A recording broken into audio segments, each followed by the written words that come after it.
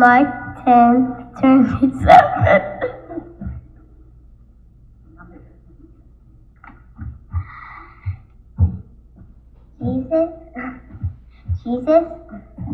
Jesus looked at us and said, "For mortals it is impossible, but not for God. For God is all things possible." Amen. These are our sacred stories.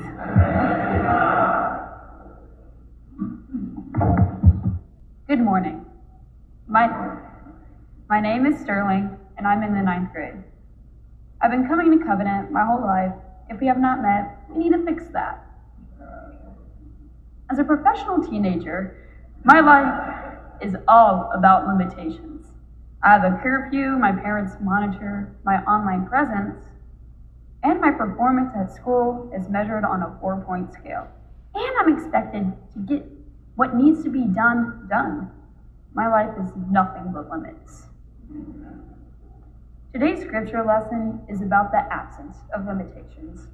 Throughout my life, God has been a constant presence, especially in this church where I see everyone as a part of God. God's love is without limit. I think I've got a good handle on that part.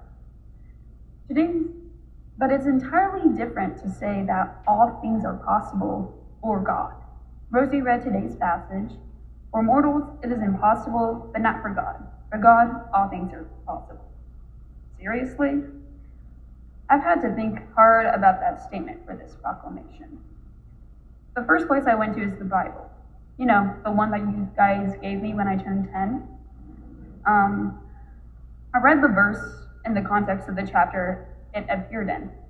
I suspect you all know this story well, so I'll give you the high points. A rich man walks up to Jesus and asks about how he can get into heaven.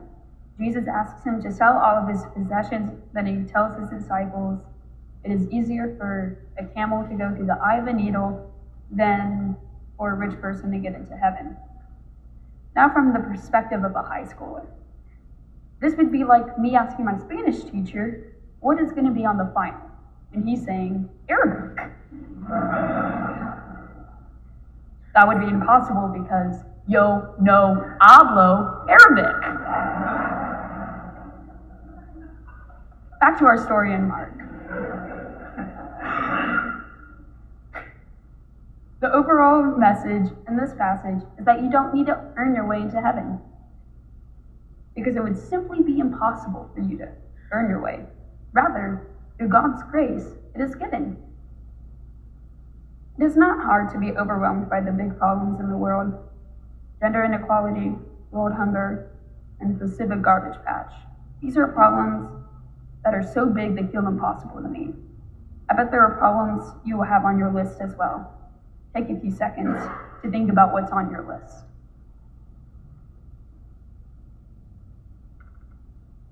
Are you like me? Do you feel like none of these can be solved? Do you feel like there's nothing you can do that would make a difference? Then I'm here to remind you that enormous problems are made incrementally better every day by people with a little faith that nothing is impossible with God, a little faith and a lot of hard work. Both gender and racial inequality are not new issues. But the fact is that there's still so much progress to be made, it's disheartening. It is important to take a step back and look at the bigger picture, to see where progress has been made and to let it inspire us to keep working.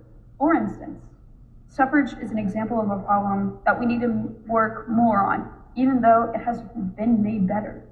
Over 150 years ago, only a fraction of adults could vote. The Congress passed the 15th and the 19th Amendments, guaranteeing persons the right to vote regardless of their race or gender. The leaders who championed universal suffrage had faith and tenacity to persevere these challenges. There is more to be done to protect the suffrage of everyone at the polls, but we have come a long way. I'm not sure suffragists and suffragettes were the kind of mere mortals referenced in the book of Mark, but with God, nothing was impossible. As Susan B. Anthony famously wrote, Failure is impossible. As people of faith who wish to see change, we cannot do everything, but we should do something in the face of these overwhelming problems. With God, everything is possible.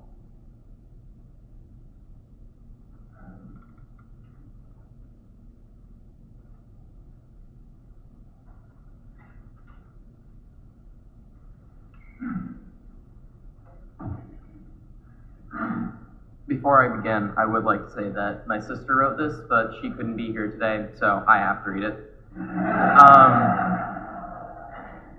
When I heard about the theme Limitless, I wasn't sure what to say. I'm still figuring out what I think about this universe, but it did remind me of someone my dad talks about a lot, Thich Nhat Hanh. And I thought I'd share this quote with you from his book, Limitless Life. I see that this body, made of 4 elements, is not really me, and I am not limited by this body. I am the whole of the river of life, blood, and spiritual ancestors that has been continuously flowing for thousands of years, and flows on for thousands of years into the future. I am one with my ancestors and my descendants. I am life that is manifest in countless different forms. I am one with all species, whether they are peaceful and joyful, or suffering and afraid. I'm present everywhere in this world. I have been present in the past and will be there in the future. The disintegration of this body does not touch me. Just as when the petals of the plum blossom fall, it does not mean the end of the plum tree. I see that I am like a wave on the surface of the ocean. I see myself in all the other waves, and all the other waves in myself.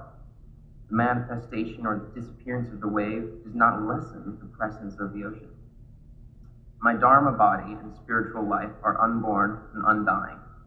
I'm able to see the presence of myself for this body manifested and after this body is disintegrated. I'm able to see the presence of myself outside of this body, even in the present moment. 80 or 90 years is not my lifetime.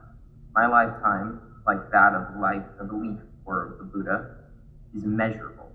I'm able to go beyond the idea that I am a body separate from all other manifestations of life and time and space.